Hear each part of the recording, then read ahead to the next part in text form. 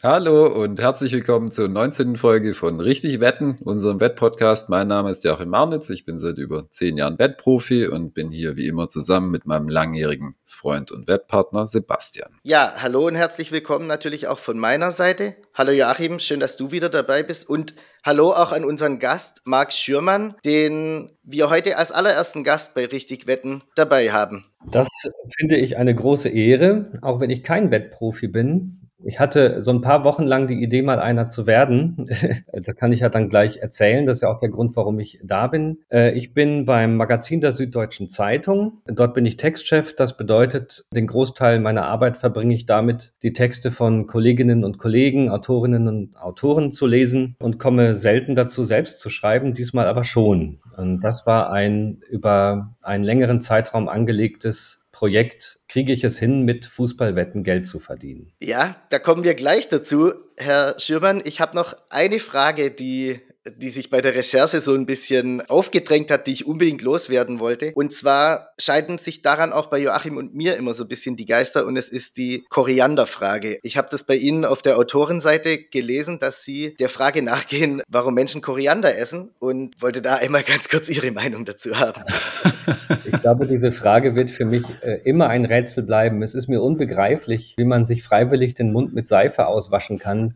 Das ist mir zwar als Kind nicht widerfahren, aber haargenau so stelle ich mir das vor. Das ist Also für mich ich kann es auch kurz zusammenfassen, ich finde Koriander nicht so super.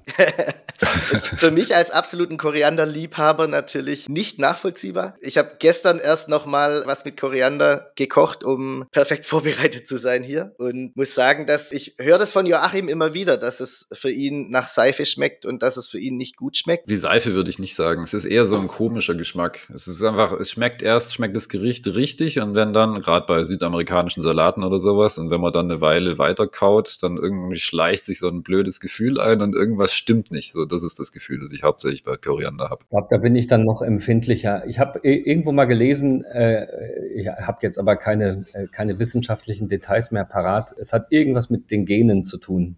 Es ist Ja, tatsächlich genau. eine Veranlagungsfrage, ob man Koriander mag oder nicht. Verstehen muss ich es ja trotzdem nicht. Genau, das habe ich auch gelesen. Es hängt davon ab. Es ist eine genetische Frage, wenn man ein bestimmtes Gen hat man, oder bestimmte, was immer, dann schmeckt es einem. Oder umgekehrt und wenn nicht, dann halt nicht. Also man kann nichts dagegen machen, man kann es nicht lernen, man kann sich nicht dran gewöhnen. Ist es nur bei Koriander so oder gibt es auch noch bei anderen? Weiß es zufällig jemand? Also es wäre mir jetzt nur bei Koriander bekannt, aber ich könnte mir natürlich schon vorstellen, dass es auch andere Dinge betrifft. Es gibt ja immer wieder so Dinge, aber ich glaube, nichts spaltet Leute so sehr wie Koriander. Es ist meistens, wenn Leute wie kleine Kinder irgendwas nicht mögen, dann ist es immer ein sehr spezifischer Gegenstand oder irgendwas, aber nichts, was so uniform ist. Mir wäre da nichts bekannt. Weiß nicht, ob Herr Schürmann da noch was beitragen kann. Ja, irgendwas mit Bitterstoffen habe ich auch mal gelesen, aber nee, ich kann hier nicht jetzt. Da kann ich jetzt leider kein profundes Referat drüber halten. Gut, dann wäre das soweit geklärt. Dann gehen wir einfach dahin über, wo wir uns alle deutlich besser auskennen, vermutlich, als in Kräuterkunde und gehen zu dem SZ-Magazin-Artikel, den Sie, Herr Schürmann, geschrieben haben. Worum ging es denn da ganz genau? Vielleicht können Sie einmal ganz kurz den Artikel vorstellen. Ja, ich hole sogar noch weiter aus, würde ich sagen. Das Ganze begann damit, dass die Chefredaktion des SZ-Magazins mit der Idee an die Redaktion herantrat, jeder, der mag und eine gute Idee hat, kriegt 1.000 Euro zur Verfügung, hat ein knappes Jahr Zeit und den Auftrag, daraus so viel wie möglich zu machen. Ich habe, so schnell meine Finger waren, Fußball-Ausrufezeichen zurückgeschrieben, wurde dann doch noch um ein bisschen mehr Präzision gebeten und durfte dann also mich am Thema Fußballwetten versuchen. Andere bekamen dann zum Beispiel den Auftrag, ich investiere in ein Rennpferd, ich investiere in Kryptowährungen, ich versuche mich am privaten oder so halb professionellen Möbelverkauf, was ist eigentlich aus Müll geworden, da muss doch Geld drin stecken und so weiter. Eine Kollegin hat sogar ein eigenes Konzert auf die Beine gestellt. Ja, und ich bin dann eben bei meiner häuslichen Leidenschaft, dem Fußball, gelandet und kam dann recht schnell auf den Namen Joachim Marnitz. Genau, da würde mich interessieren, wie im Detail. Oder was haben Sie, weil es gibt ja schon verschiedene Leute, die man finden könnte zu dem Thema. Parallel in einem Buch. Ich habe mir eins der vielen Bücher dann mal kommen lassen, die mehr oder weniger einen Leitfaden zum schnellen Erfolg beim Fußballwetten versprechen. Ich glaube, ich weiß, welches Buch Sie meinen. Auf dem Cover sieht man einen jungen Mann im Anzug, der offensichtlich einem Fernseher gegenübersteht oder jedenfalls irgendeine Art von Bildschirm. Den sieht man aber nicht und er jubelt. Und ich habe aber auch bei der Internetrecherche ihren Namen mehrmals gefunden und fand das ja sehr sinnvoll, dass ich jetzt nicht monatelang einfach mal vor mich hin tippe. Das mache ich ja sowieso seit 25 Jahren in so privaten Tipprunden, wo wir die Bundesliga tippen. Aber da geht's pro Saison, reden wir hier von maximal 25 Euro Gewinn oder Verlust. Sondern dass das Ganze irgendwie Hand und Fuß kriegen soll. Dass mich also jemand, der wirklich weiß, wie man damit Geld verdient, beratend begleitet. Und das haben sie dann ja Gott sei Dank auch gemacht. Ja, genau. Wie war so der erste Eindruck da für Sie? Hat es also nach dem ersten Gespräch, führt es zu was oder um Gottes Willen, was will der jetzt von mir? Oder ich weiß gar nicht mehr genau, wir haben uns ja schon eine Weile unterhalten. Ne? Ja, also die ersten Videotelefonate waren ja wirklich ein Fernseminar. Ja, also da ging es ja noch gar nicht um so Fragen wie schöne Tipps abgeben, wie fühlt sich das an oder was kommt bei Ihnen eigentlich dabei rum oder sowas, sondern es ging ja wirklich um ein Herr Manitz, was soll ich tun? Hier gibt es so viele Wettanbieter, hier gibt es so viele Zahlen und wenn ich auf Bayern setze, gewinne ich ja nichts. Helfen Sie mir. So war das ja ganz am Anfang. Hatten Sie davor schon mal bei Buchmachern Wetten platziert oder war das wirklich nur in privaten Tipprunden? Doch, aber wahnsinnig selten. Ich hatte irgendwann mal so einen Tipico-Account, 20 Euro draufgeladen und mal gucken. Und es fiel mir dann auch gar nicht so schwer, als das dann auf Null gerutscht war. Und das dauerte ja nur 2 Wochen oder so, dann wieder zu lassen. Also da kam nie was bei rum. Ich weiß noch nicht mal, ob ich da überhaupt ob ich da überhaupt einen Zwischenhoch mal hatte. Das war einfach, das schmolz dahin wie Schnee in der Sonne. So schnell konnte ich gar nicht gucken. Aber klar, wenn man ständig auf Köln tippt, muss man sich nicht wundern, ne? Ja gut, wobei aktuell sieht es ja nicht so schlecht aus. Also ich war vor kurzem beim Pokalspiel in Stuttgart, Stuttgart gegen Köln. Und Da haben sie richtig gut gespielt, das habe ich gesehen, ja. ja, Ach so, ja, haha, ich erinnere mich, den Podcast von Ihnen habe ich ja auch gehört und jetzt kommt's mir. Sie sind ja Stuttgart-Anhänger. Ich bin Stuttgart-Anhänger, ganz genau, und ich habe es gerade auch nicht leicht. Ja. Das sieht in Köln schon deutlich besser aus, muss man schon so sagen, ja. Dafür hatten Sie jetzt 2 schöne Jahre. Das ist richtig, aber wenn es jetzt wieder runtergeht, wäre es auch blöd. Ja. Okay, das heißt also, es ging dann wirklich mehr um die Wetten in privater Runde und dementsprechend auch eigentlich hilfesuchend an den Profi bisschen gewandt, um eben zu wissen, wie man es richtig angeht, ne? Ja, und bei diesen privaten Wetten, ich habe es mir ausgerechnet, 9.000 Spiele sind es, die ich in all den Jahren getippt habe. Ein paar Zweitligaspiele waren auch dabei.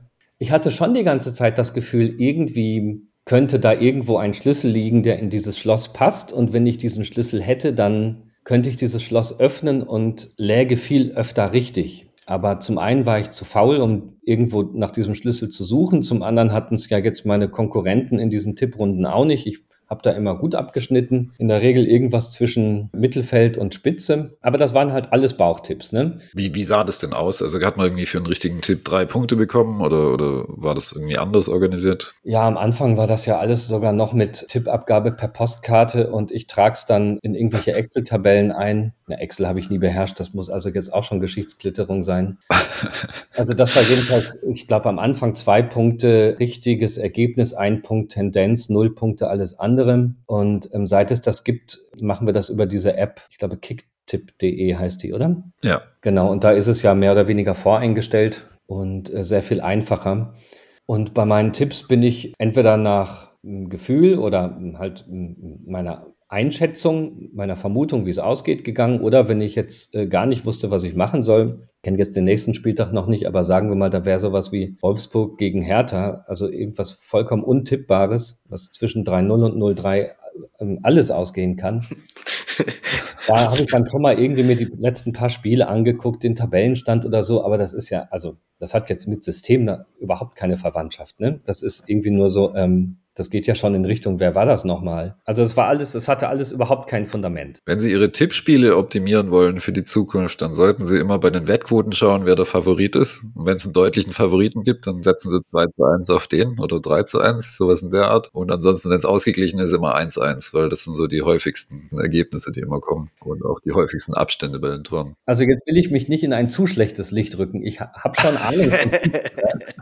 Also man muss mich jetzt nicht irgendwie aufklären über Leverkusen gegen Fürth. Wie könnte das bloß ausgehen?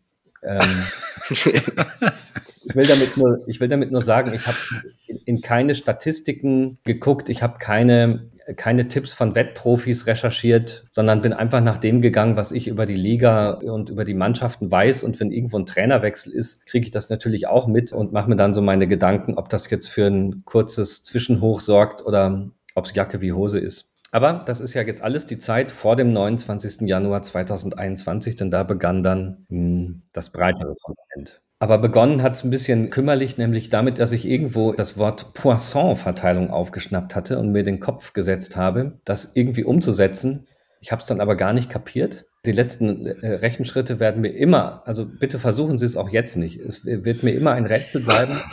Dann habe ich irgendwelche Zwischenrechnungen hergenommen und auf Grundlage dessen getippt. Das habe ich Ihnen dann in einem der ersten Videotelefonate so auch präsentiert. Und Sie sagten, das weiß ich noch sehr schön diplomatisch, ja, das sei jetzt nicht ganz im Sinne des Erfinders. Ich meine, das Problem bei der Poisson-Verteilung ist halt, dass es, also wenn der Input schlecht ist, ist der Output logischerweise auch schlecht. Also wie bei jedem Modell eigentlich. Es kommt dann halt sehr stark darauf an, was man da verwendet. Und man darf es auch nicht zu wörtlich nehmen. Das ist das andere Problem. Deswegen dachte ich, dass der Ansatz mit den Expected Goals, den ich Ihnen geschildert habe, wahrscheinlich aussichtsreicher ist. Man könnte jetzt diese Expected Goals nehmen und die in die Poisson-Verteilungsformel einfließen lassen. Das geht schon, aber man muss dann richtig gewichten und so weiter. Und wenn man das nicht lange austariert, dann kommt dann nicht unbedingt was Sinnvolles bei raus, auch wenn es sehr mathematisch, wissenschaftlich exakt aussieht. Deswegen, ja, ich denke, es war vielleicht besser so, dass sie nicht mit Poisson gewettet haben. Wenn ich das jetzt schon wieder höre, ich kenne Joachim schon sehr, sehr lange und habe mit ihm schon einige Male natürlich übers Wetten, auch über das, was er in seinem geheimen Kämmerchen, wie ich es immer nenne, macht, geredet und bin schon oft vor irgendwelchen Formeln gestanden, wenn ich ihn besucht habe, wo ich einfach nur dachte, okay, was sind das für Buchstaben, was macht er hier genau? Ich kann mir ungefähr vorstellen, wie sie sich da zumindest ein bisschen gefühlt haben, als er angefangen hat mit, man sollte diese Werte mit diesen Werten vergleichen und hier teilen und dort irgendwie was machen. Ich stehe da auch manchmal wie so, ja, verständnislos da. Aber sie haben dann die Expected Goals einfach zum Wetten verwendet. Ja, es hat ja im Artikel stand es ja einigermaßen. Genau. Ausführlich drin auch. Ja. Wenn Sie es schnell und billig wollen, halten Sie sich an die Expected Goals, sagten Sie mir. Und das habe ich dann gemacht. Soll ich erklären, wie? Gern. Also für jeden, der den Artikel nicht gelesen hat. Ich habe dann, also zum einen habe ich mir alle 98 Mannschaften, die in den 5 europäischen Top-Ligen Spieltag für Spieltag zugange sind, angeguckt. Also damit will ich sagen, das war jetzt die Menge der Mannschaften, die eine Rolle gespielt haben für mich. Ich habe mir bei jeder dieser Mannschaften auf der Seite Football References, ich glaube fbrief.com ist es, genau, angeguckt. Jetzt wird es so mittelkompliziert. Also für Ihre Hörer ist es wahrscheinlich gähn, aber für mich war es so mittelkompliziert. Die tatsächliche Tordifferenz gegenübergestellt mit der Tordifferenz, die sich durch Expected Goals und Expected Goals Against ergibt. Also die zu erwartenden Tore und die zu erwartenden Gegentore. Und das habe ich dann beim jeweiligen Gegner auch gemacht. So, und wenn ich dann festgestellt habe, hier trifft ein Überperformer auf einen Underperformer. Ich erinnere mich zum Beispiel an ein frühes Beispiel im Februar Leverkusen gegen Mainz. Leverkusen hatte, das weiß ich jetzt nicht mehr auswendig, ich sag mal sowas wie plus 12, also hat 12 Tore mehr geschossen, als die Expected Goals und Goals Against in der Differenz hergegeben hätten. Und bei Mainz war es mehr oder weniger umgekehrt. Und dann habe ich nach Asian Handicap darauf gesetzt, dass Mainz nicht verliert, also sowas wie plus 0,5 auf Mainz oder so. Und das hat dann auch funktioniert. Das Spiel ging 2-2 aus. Ich war total happy, habe so ein bisschen so weitergemacht, bekam von Joachim Manitz auch ein bisschen den Kopf getätschelt und dann sagte er aber, so, jetzt machen sie aber auch noch Over-Under-Wetten. Das war dann arbeitszeitmäßig so ein bisschen mein Untergang, weil das komplizierter ist, denn das ist komplizierter ja insofern, also für mich jedenfalls, als die Werte, die ich dafür brauche, nicht einfach mal schon da stehen, sondern da muss ich dann selber richtig mit Taschenrechner ran, weil ich da ja errechnen muss, also in den Spielen mit Beteiligung von Mannschaft A hätten nach Expected Goals und Goals Against im Schnitt bisher in der Saison so und so viele Tore fallen müssen. Es sind aber wieder im Schnitt, wieder Taschenrechner, so und so viele Tore im Spiel gefallen. Und gucke ich mir das beim Gegner auch an. Und wenn dann zwei Mannschaften aufeinandertreffen, die ständig aufs Tor ballern, aber treffen nie, dann habe ich wahrscheinlich ganz gute Quoten, wenn ich vorhersage, diesmal aber schon. Ne? Also wenn ich dann zum Beispiel sage, in diesem Spiel fallen mindestens 3 Tore, während die Buchmacher sagen, ja komm, das geht doch immer 0-0 aus. Aber das ist einfach ein Gefummel gewesen. Ne? Also ich habe in der Woche so 2, 3, 4 Stunden dafür gebraucht, um mich durch diese 98 Mannschaften, 49 Begegnungen zu pflügen, plus Champions League, plus irgendwelche Pokale manchmal. Und das war anfangs natürlich noch so neulandmäßig interessant und relativ schnell kein Spaß mehr. Okay. Meine ich nicht als Vorwurf, Herr Manitz. Ja, man hätte das natürlich mit Excel sicher noch optimieren können. Ich habe Excel verwendet, aber ich kann Excel halt nur, ich kann da einfach nur Notizen in Felder schreiben. Also diese Rechenfunktionen beherrsche ich halt nicht. Ja. Insofern war das, also es hätte jetzt auch Word sein können, das gebe ich schon. Ja klar, dann wird es natürlich anstrengend, das ist keine Frage. Nochmal zurück, bei welchen Buchmachern haben Sie sich denn zuerst angemeldet? Wissen Sie das noch? Nein. Also müssen nicht alle sein oder so, nur so die Art von Buchmacher wäre interessant. Erstmal bei Intertops und Titanbet, das hat aber, glaube ich, beides gar nicht funktioniert dann. Dann bei Interwetten, bei Tipico und dann, als ich wieder hilfesuchend an Sie herantrat und sagte, die asiatischen Buchmacher gehen ja alle nicht, meinten Sie ja, dann nehmen Sie sich doch so einen Mittler. Ich weiß den Fachbegriff gerade nicht mehr. Wettbroker. Wettbroker, und das war dann Premium Tradings.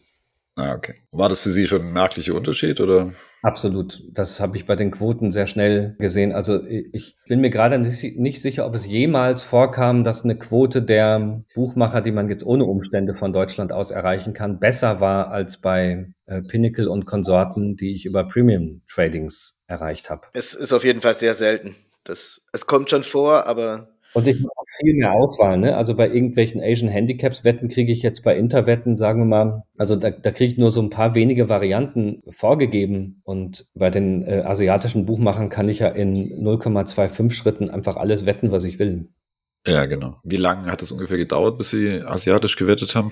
Oder also was heißt asiatisch? Mit Wettbroker? Ich glaube, relativ schnell, nachdem Sie es mir gesagt hatten, Februar, März, also 1, 2 Monate. Höchstens eher ein. Ich wollte Ihnen dann ursprünglich noch nahelegen, vielleicht die Unterschiede noch aufzuschreiben und dann zu überprüfen, wie sie performt hätten mit den Buchmachern und dann versus die Wettbroker-Buchmacher. Aber das wäre dann natürlich noch mehr Aufschreiben und Gefummel gewesen. Das haben Sie mir geraten. Sie haben mir auch geraten, mir die Closing Line anzugucken. Da wurde es mir nur einfach zu viel. Und ich hatte das Gefühl, das sind jetzt Centunterschiede, die für mich vielleicht jetzt nicht so relevant sind. Es sollte ja auch kein Buch werden, sondern ein Text von 2 Seiten oder so. Da ahnte ich schon, dass das Details sind, die nicht wirklich eine Rolle spielen können. Herr Schürmann, darf ich Sie mal einmal fragen, wie viel Sie pro Wette gesetzt haben? Auch da natürlich den Ratschlägen gefolgt. Der da lautete, setzen Sie nicht mehr als 1% Ihres Budgets. Also 1% von 1.000 Euro, 10 Euro. Das ging allerdings nicht immer. Manchmal konnte ich eine Wette nur platzieren, wenn ich mindestens 12, 13, 14 Euro gesetzt habe. Das habe ich dann ab und zu auch gemacht. Das waren, ja, vielleicht trügt mich mein Gedächtnis, aber ich glaube, das waren sogar eher die erfolgreicheren Wetten als diese 8-Euro-Wetten, die dann oft zustande kamen. Aber gut, also, sollte sich auf lange Sicht ausgleichen. Auf lange Sicht wahrscheinlich nicht. Ja, also im Schnitt werde ich sowas wie 10 Euro gesetzt haben. Das kommt schon hin. Ich habe 290 Wetten platziert und ich glaube, ich habe mal so einen Umsatz mir angeschaut, der lag so bei knapp unter 3.000 oder über 3.000. Das kommt schon hin. Okay. Diese Euro-Bookies, die haben Sie aber nicht gesperrt zufällig oder da kam nie irgendwie Post, dass Sie jetzt da, gut, Sie haben wahrscheinlich auch sehr bescheiden gesetzt. Also, Sie haben mir das immer wieder gesagt, dass mir das blüht, wenn ich da erfolgreich setze. Bei Premium Tradings habe ich das auch. Da habe ich da blüht's nicht. Im Laufe der Zeit sowas wie 200 Euro eingezahlt und landete dann bei 400 am Ende, wovon mir dann aber nicht so viel blieb, aber das ist was anderes noch. Nee, und Interwetten, Tipico, also nee, also mir wurde nie eine Sperrung angedroht oder in Aussicht gestellt. Ich hätte das ja eher als Ritterschlag verstanden. Das habe ich damals auch, als ich bei Cashpoint limitiert wurde. Das hat mich im ersten Moment sehr geärgert und im zweiten Moment habe ich so gedacht, naja gut, dann hast du ja zumindest ein bisschen was richtig gemacht. Aber wahrscheinlich war es auch ein zu kurzer Zeitraum, wenn Sie da relativ schnell auf Premium Tradings dann gegangen sind, war vielleicht auch einfach der Zeitraum zu kurz, in 3-4 Wochen. Das war das zweite Telefonat, das müsste im Februar schon gewesen sein oder im März spätestens. Ne? Ja, also ein knappes halbes Jahr hat das Ganze insgesamt gedauert. Also da wäre jetzt schon Zeit gewesen, mich zu sperren. Aber gut, aber Premium Trading sperrt nicht. Ne? Also das sind nur die Interwetten dieser Welt, die und B-Wins, die wir deswegen auch alle extrem nicht empfehlen für alle Hörer. Um es nochmal deutlich zu sagen. Finger weg von B-Win und Co. Ja. Und die Wettbroker sperren einen einfach nicht, ne, weil die leben anders, die machen ihren Gewinn über den Umsatz. Und denen ist es dann relativ egal, ob man gewinnt oder verliert. Ich wollte mal noch fragen, also Sie haben gesagt, Sie haben 290 Wetten nachher platziert. Wie viel ist denn am Ende wirklich bei rumgekommen? Also wie sah es denn am Ende aus? Also Sie haben gerade gesagt, das Projekt ging ein halbes Jahr ungefähr. Ich hätte auch noch länger machen können, aber nach der EM dachte ich, jetzt ist mal gut. Den Start der neuen, also dann wäre Sommerpause, dann Start der neuen Saison, hätte ich noch ein bisschen mitmachen können, aber dann da habe ich ja wenig Grundlagen. Ja, dann haben die Mannschaft irgendwie 10 Spieler verkauft, 10 Spieler gekauft. Was nützten mir dann die Expected Goals der Vorsaison? Da könnte jetzt Herr Manitz einiges sicher dazu sagen, aber das war mir dann zu wackelig. Deswegen habe ich es dann nach der EM nicht mehr weiterverfolgt. MLS hätten sie noch wetten können. Also aus den 1.000 Euro habe ich 1.078 Euro und 21 Cent gemacht. Das kriegt meine Tagesgeldbank nicht hin, 7,8% Rendite. Aber dann habe ich bei Premium Tradings mein Konto aufgelöst. Dann sagten die, ja, Moment mal, Sie haben ja sicher die allgemeinen Geschäftsbedingungen gelesen. Der Umsatz war zu gering. Sie hätten mehr setzen müssen. Wir ziehen Ihnen 29,40 Euro ab. Und wohin sollen wir es denn überweisen? Ach, dahin. Ja, das kostet 50 Euro Bankgebühr. So, das heißt, am Ende waren es minus 1,19 Euro.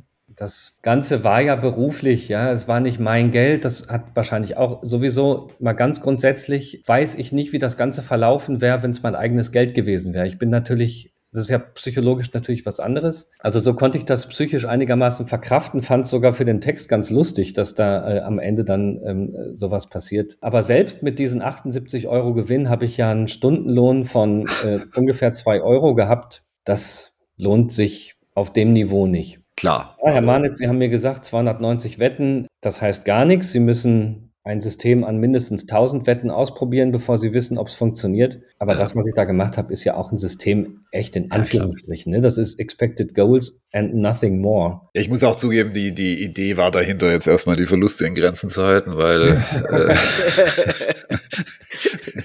weil natürlich, das muss man auch klar betonen für alle Zuhörer nochmal, das ist jetzt keine ausreichende Grundlage, hochwahrscheinlich auf lange Sicht. Also man sollte da schon noch andere Dinge einfließen lassen. Bauchgefühl zum Beispiel.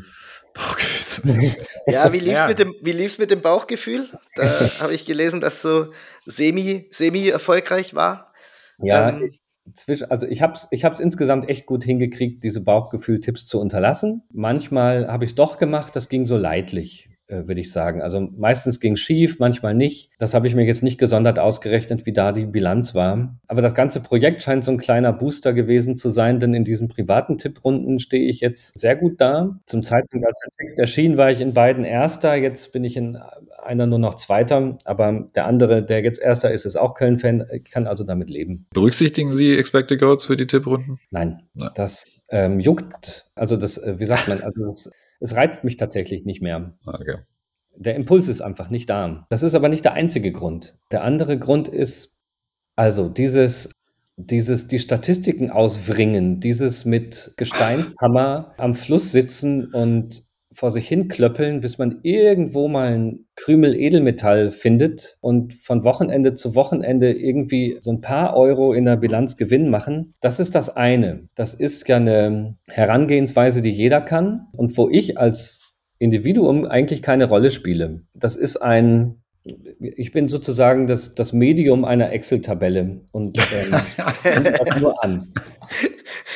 Und diese Bauchtipps, also wenn ich das Gefühl habe, Leverkusen führt, ich weiß nicht, ich tippe mal 1-1 und dann geht das auch noch so aus. Das ist ja ein Wohlgefühl, das habe ich nicht, wenn ich nach irgendwelchen Expected Goals gehe. Das ist dann einfach mein Näschen, ja, das ist mein Instinkt, das ist meine Kunst und das ist viel schöner. Und jetzt, wo dieses Projekt vorbei ist, der Artikel gedruckt, ich habe jetzt gar nicht den Ehrgeiz, das erworbene Wissen auf meine privaten Tipprunden anzuwenden, um da erfolgreicher zu werden. Es käme mir sogar ein bisschen wie Schummeln vor, sondern ich möchte, dass das, was ich da mache, aus mir herauskommt und dass ich am Ende den Platz habe, den ich sozusagen für meine Fachkenntnis und mein Bauchgefühl verdiene. So ein bisschen muss ich noch einigermaßen energisch widersprechen. Also klar, Sie haben natürlich das Modell nicht selber erstellt. Das macht es natürlich so, als wäre man das Medium einer Excel-Tabelle, wie Sie es gerade so schön formuliert haben. Aber wenn jemand jetzt sich wie ich hinsetzt und sein eigenes Modell bastelt und da dann rumwerkelt, dann entsteht schon auch so ein positives Gefühl. Weil wenn man dann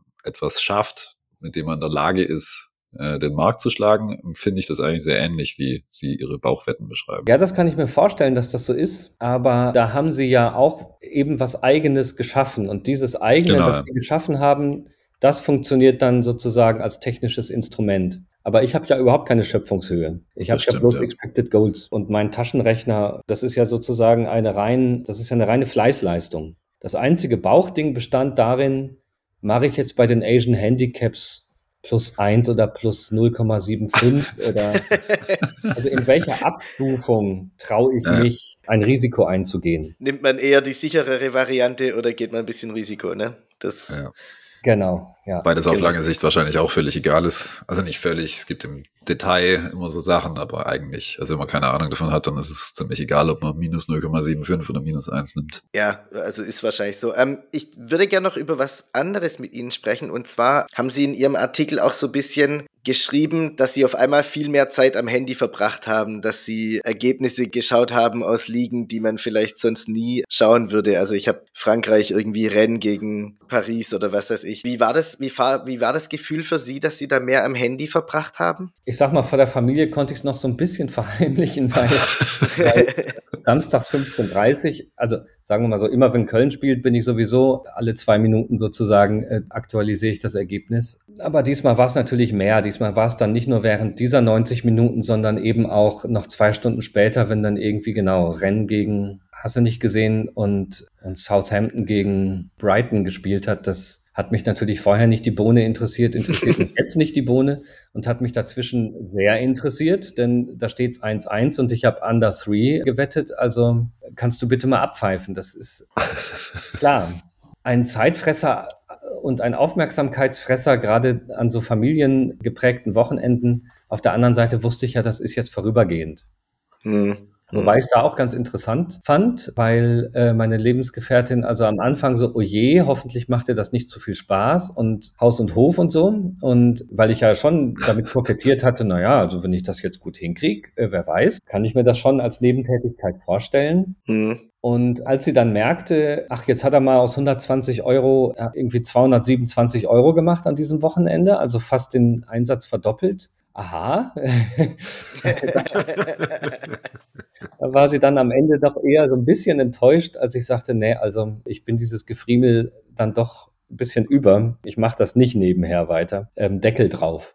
Wo kam so dieser Dip für das Hochgefühl? Also irgendwie, es scheint ja so eine Reise gewesen zu sein von Euphorie, ich kann damit tatsächlich Geld verdienen, bis hin zu, das ist mir zu dumm. Ja, ich glaube, das war wirklich dieser eine Spieltag, wo ich 120 Euro gesetzt habe und unterm Strich 107 Euro gewonnen, also den Einsatz fast verdoppelt habe. Da hatte ich das Gefühl, ach, da ist er ja, der Schlüssel, und der ist auch noch gut geölt und die Tür springt auf. Die Welt steht mir frei. Das kann ich ja jetzt wirklich dann auch nach Abschluss dieses Projektes nebenher machen und habe schon überlegt, was für ein Budget könnte ich mir denn da setzen. Wäre natürlich alles ganz bescheiden gewesen. Aber ja, dann kommt halt irgendwie ein Wochenende mit 50 Euro minus und dann eins mit 15 Euro minus und dann eins mit 4 Euro plus und dann wieder eins mit 20 minus und 25 plus und ich weiß nicht. Also ich hatte jetzt nicht Phasen mehrerer Wochen, wo ich ständig gewonnen hätte. Ich hatte auch nicht Phasen mehrerer Wochen, wo ich ständig verloren hätte, sondern es war wie so eine Kleinkind-Achterbahn. Also es ging ein bisschen rauf, bisschen runter,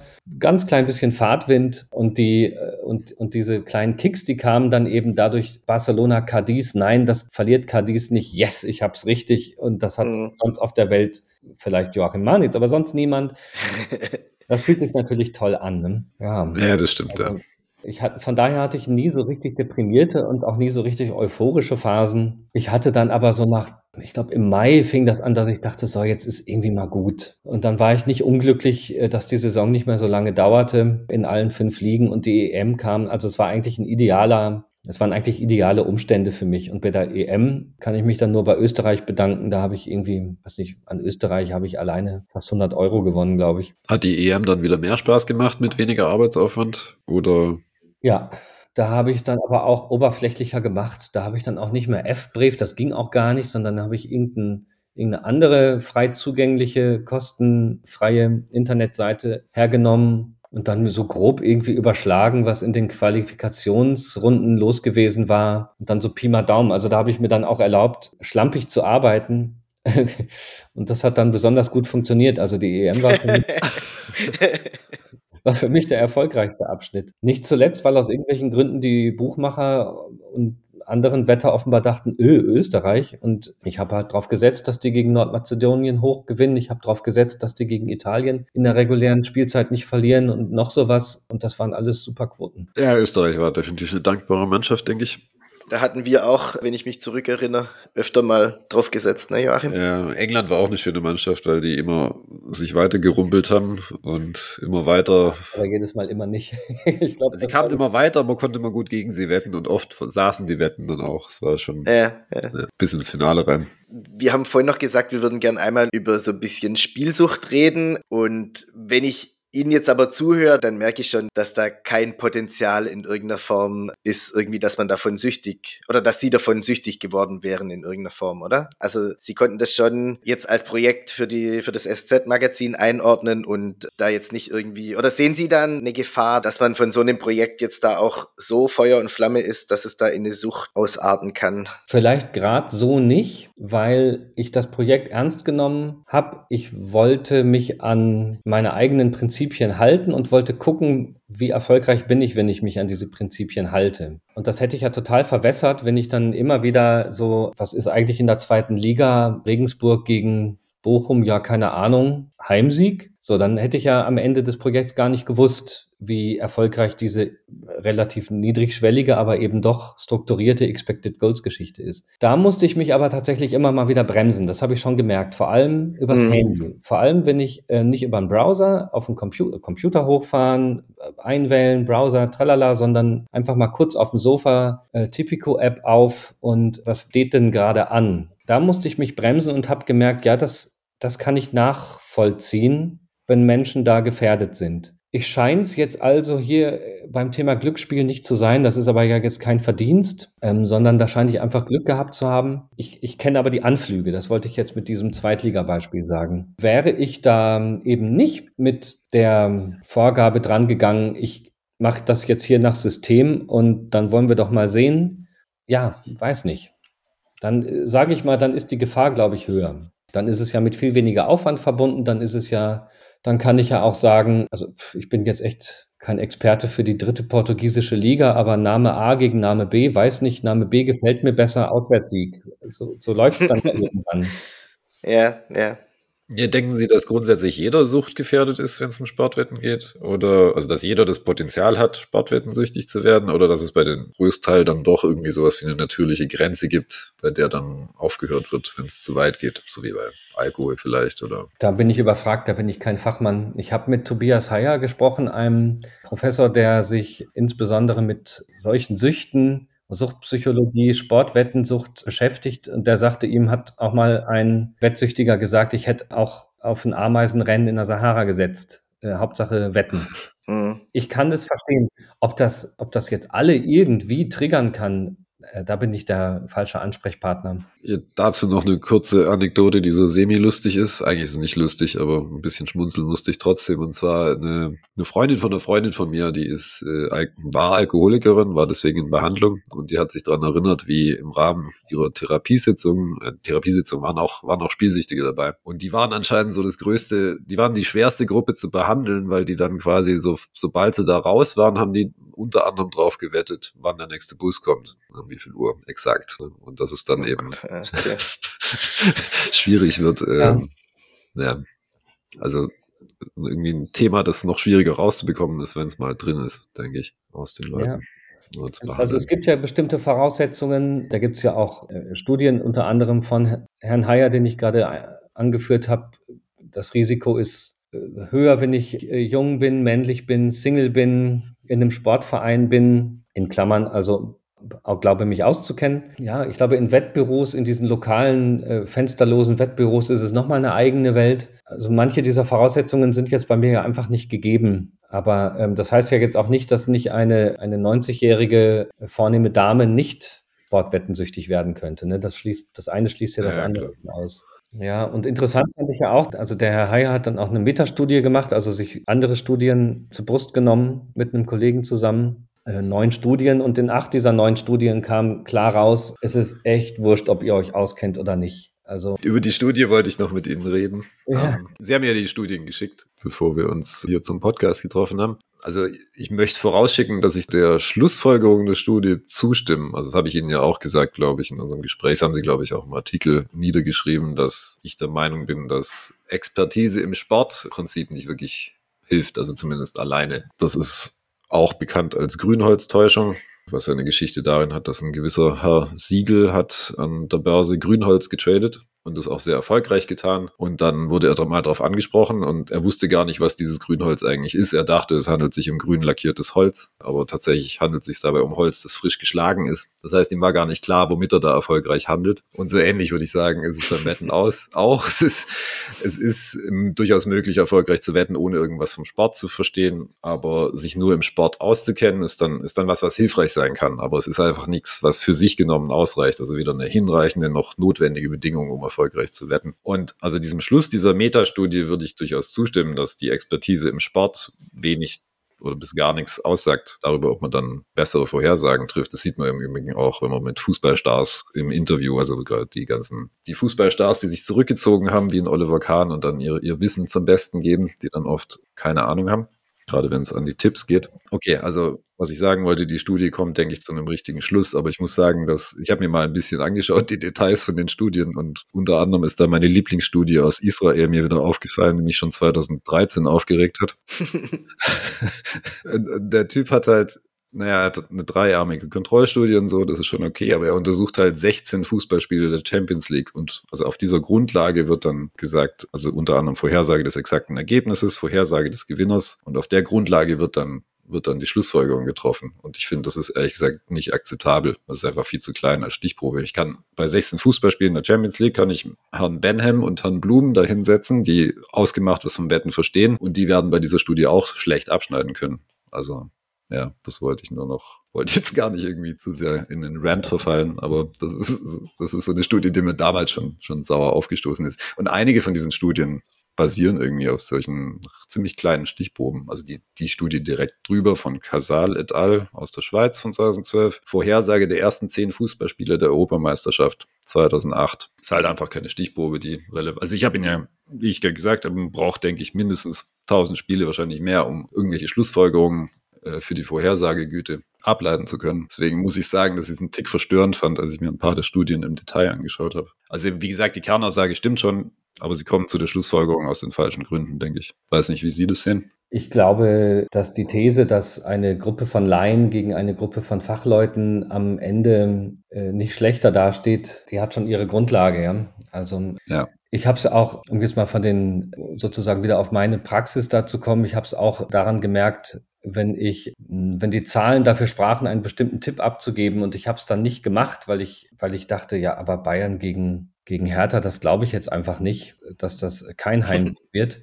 Dann habe ich mich natürlich tierisch geärgert, wenn es eben doch so war. Ja. Und da kann dann das Fachwissen hinderlich sein. Wenn ich nur nach den Zahlen gehe, bin ich am Ende erfolgreicher. Daran glaube ich auf jeden Fall. Wie gesagt, das will ich gar nicht in Abrede stellen, dem stimme ich auch ab und zu, explizit. Aber mich hat es trotzdem irritiert, wie die Studien aufgebaut sind. Halt nicht alle, also eines zum Beispiel, da geht es um 500 Spiele, das ist schon deutlich besser. Aber halt 10 Spiele zu nehmen, da muss ich mir dann schon sagen, das ist zu wenig als Studie. Ich meine, ich überlege mir halt, dass solche Leute haben ja echt ein Paper veröffentlicht und dass das dann Wissenschaft darstellt, fand ich schon spannend. Aber okay, anderes Thema letztlich. Wie gesagt, dem Schluss generell stimme ich schon auch zu. Und auch dem, dass es hinderlich sein kann. Also in dem Sinn, dass die Idee, also dann den Krüger-Effekt effektiv, ne? Dass wenn man ein bisschen was davon versteht, dass man sein Können überschätzt. Ja, geht Ihnen das nie so? Geht mir was nicht so? Passiert Ihnen das gar nicht mehr, dass Sie sagen, ich will jetzt aber diesen Tipp abgeben, ist mir doch wurscht? Also ich glaube, dass Herrn Marnitz das überhaupt nicht mehr passiert, sondern der geht wirklich strikt nach Zahlen. Ich kann es mal für mich kurz sagen. Ich habe oft dieses Gefühl, ich will diesen Tipp nicht abgeben. Also es ist auch so ein bisschen das, was Sie gerade gesagt haben. Wir hatten letzte Woche zum Beispiel ein Augsburg plus 2,25 gegen die Bayern zu Hause und saß vor dem Laptop und dachte mir so, um Gottes Willen, die Bayern fahren da drüber, die Bayern fahren über Augsburg immer drüber. Wie kommt jemand auf diesen Tipp? Und das war wirklich so ein Gefühl, so nee, den will ich eigentlich gar nicht abgeben, aber gut, ich habe es dann gemacht. Das Ergebnis ist bekannt, die Augsburger haben gewonnen, das war dann wirklich auch gut. Aber ich habe schon immer mal wieder, habe ich so das Gefühl so, oh nein, wo kommt der Tipp jetzt her? Anderes Beispiel, wir sind diese Saison sehr, sehr oft auf den Viertern, die Sie vorhin als Beispiel mit dem Leverkusen gegen Fürth so. Und ich meine, wie die Vierter dastehen, das weiß jeder, der die Bundesliga-Tabelle verfolgt. Da denke ich mir jede Woche denke ich mir, um Gottes Willen bitte nicht schon wieder. Nee, ich würde schon sagen, dass um auf die Frage einzugehen, der Impuls ist schon ein bisschen da, ne? Aber ich habe über lange Jahre brutal gelernt, dass ich halt keine Ahnung davon habe, keine persönliche, intuitive Ahnung. Und so gesehen vertraue ich dann lieber den Zahlen, ne? Also deswegen passiert es mir eigentlich auch nicht. Wir haben uns einmal hinreißen lassen, ne, während der WM 2018. Das stimmt, ja. Da haben wir auf Deutschland gegen Südkorea gewettet, mit bekanntem Ausgang. Das war aber, glaube ich, das einzige Mal, Joachim, seit wir zusammen wetten, dass wir da irgendwie eine Ausnahme gemacht haben, ne? Also da muss ich zugeben, da war ich schon ein bisschen in Sekt- bzw. Bierlaune. Ich hatte schon 2 getrunken. Ich hatte vor mir das Steak auf dem Grill. Und es war direkt nach diesem Last-Minute-Schweden-Sieg. Genau. Habe ich dir geschrieben, Joachim, wir müssen jetzt Deutschland, jetzt werden wir Weltmeister, habe ich geschrieben. Genau. Und das war für mich damals auch so. Das hat, glaube ich, jeder gedacht in Deutschland, dass jetzt genau man ist dem Ausscheiden einmal kurz von der Klippe, von der Klinge gesprungen und dann wird man eben Weltmeister. Genau sowas braucht's im Turnier. Und dann habe ich damals gesagt, wir müssen gegen Südkorea gewinnen wir auf jeden Fall, weil wir kopfballstärker sind oder so. Ja, das berühmte Geschichten erzählen, ne, von dem ich gerne rede. Das Narrativ, ja. Und das war, glaube ich, das einzige Mal, wo wir uns haben hinreißen lassen zu irgendeiner idiotischen Wette dann im Nachhinein. Ja, also manchmal passiert es anscheinend doch noch, aber es ist sehr selten geworden. Ja, ich denke, das ist ein schöner Abschluss. Dann würde ich mich an der Stelle nochmal sehr herzlich bei Ihnen bedanken, dass Sie sich die Zeit genommen haben. Sehr gerne. Wenn Sie jetzt am Schluss wieder Ihre Tipprunde machen, kann ich ja aus dem Bauch raus mittippen. Da würde ich dann gern rein. Und zwar, Sie fragen, ich habe nämlich ein Spiel rausgesucht für Sebastian gegen das System. Joachim, magst du es kurz vorstellen? Ja, Sebastian gegen das System funktioniert so.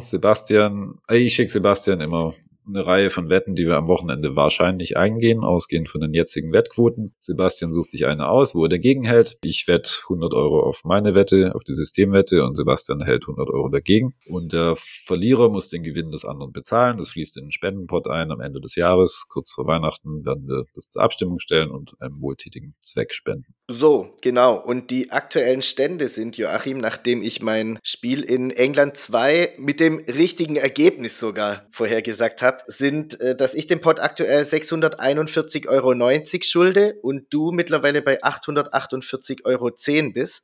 Eieiei. Und langsam Gas geben müsstest. Und jetzt würde ich unseren Gast hier einmal fragen, ich habe nämlich ein Spiel rausgesucht, einfach aus dem Bauch raus. Chelsea gegen Man U.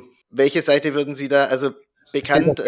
Das jetzt unmittelbar bevor, oder? Du kannst ja noch die Wettquoten dazugeben. Genau, ich habe zwei Linien rausgesucht. Einmal das Chelsea -1 und einmal das Chelsea -0,75. Das -1 hat eine Quote von 2,1 und das -0,75 von 1,8. Und ähnlich verhält sich bei Man U. Also das +1 hat eine 1,84 und das +0,75 hat eine 2,13. Worauf würden Sie denn da gehen? Ach, der Ist Trainer. schwierig, weil der Trainerwechsel, genau. Trainerwechsel, das 2-0 in Villarreal oder so. Die haben doch jetzt. Genau, irgendwo in Spanien gestern gespielt, ne? Ja, ich weiß gar nicht, ob sie gut gespielt haben, aber sie haben jedenfalls gewonnen. Aber gegen Chelsea reicht's nicht. Aber ich würde das Defensivere auf jeden Fall machen. Also wenn ich jetzt wenn ich jetzt ein Ergebnis vorhersagen müsste, würde ich sagen, wir haben es zu tun mit einem 2-0 für Chelsea. Aber kein Sieg. Ja, okay, aber der reicht ja in beiden Fällen in dem Fall. Ja, stimmt auch wieder. Zu Ende gedacht, ja, stimmt. Das ist auf jeden Fall sehr schön, weil dann sind sie nämlich auf meiner Seite. Denn ich habe die Chelsea-Wette und würde sagen, Joachim darf sich aussuchen, ob er das +0,75 oder das +1 für sein Menu haben will. Das ist mir egal. Das +1, das hätte ich auch genommen an deiner Stelle. Gut, dann haben wir Joachim Menu +1 für eine Quote von 1,84. und ich habe das Chelsea -1 für eine Quote von 2,10 und denke auch, dass es auf jeden Fall, zumindest für Cashback, wird es auf jeden Fall reichen. Also Chelsea wird es auf jeden Fall gewinnen und dann schauen wir weiter, würde ich sagen. So sicher wie Deutschland gegen Südkorea. So sicher, ja, ganz genau. Kann nicht daneben gehen. Oh, ja. Das Handicap weiß ich noch, die Handicap-Linie war bei minus 1,75. War das so hoch? Ja. Ja, okay, dann war es vielleicht wirklich doof. Aber ja, gut. Im Nachhinein ist man immer schlauer. Ja, dann war es das, denke ich, von uns. Vielen Dank nochmal an Sie, Herr Schürmann, für die Zeit, die Sie sich genommen haben. Auch vielen Dank nochmal für den Artikel, den Sie geschrieben haben. Den fand ich sehr schön geschrieben. Ist eigentlich schade, dass Sie nicht mehr Texte schreiben, weil Sie noch erwähnt haben, das machen Sie nicht mehr so oft. War sehr schön, sehr schöne Bilder auch drin. Kam jetzt auch im Podcast nochmal rüber. Dann von mir alles Gute. Wir hören uns in 2 Wochen wieder zum Podcast. Augen aufs Ziel und bleibt fokussiert. Genau, und von mir gibt es eigentlich auch nicht viel zu sagen, außer herzlichen Dank an Sie, Herr Schürmann, dass Sie sich die Zeit genommen haben. Herzlichen Dank, dass Sie der erste Gast waren hier. Ich hoffe, wir werden noch einige mehr haben und hat Spaß gemacht. Ich würde Ihnen die letzten Worte einfach überlassen. Wenn Sie noch irgendwie was sagen möchten, dann ist jetzt der Zeitpunkt. Ihr Buch bekannt geben oder sowas in der Art. Immer alle auf Köln tippen. Alles klar. Also, ihr habt es gehört, immer alle auf Köln tippen. Bis in 2 Wochen, macht's gut und ciao. Ciao, ciao.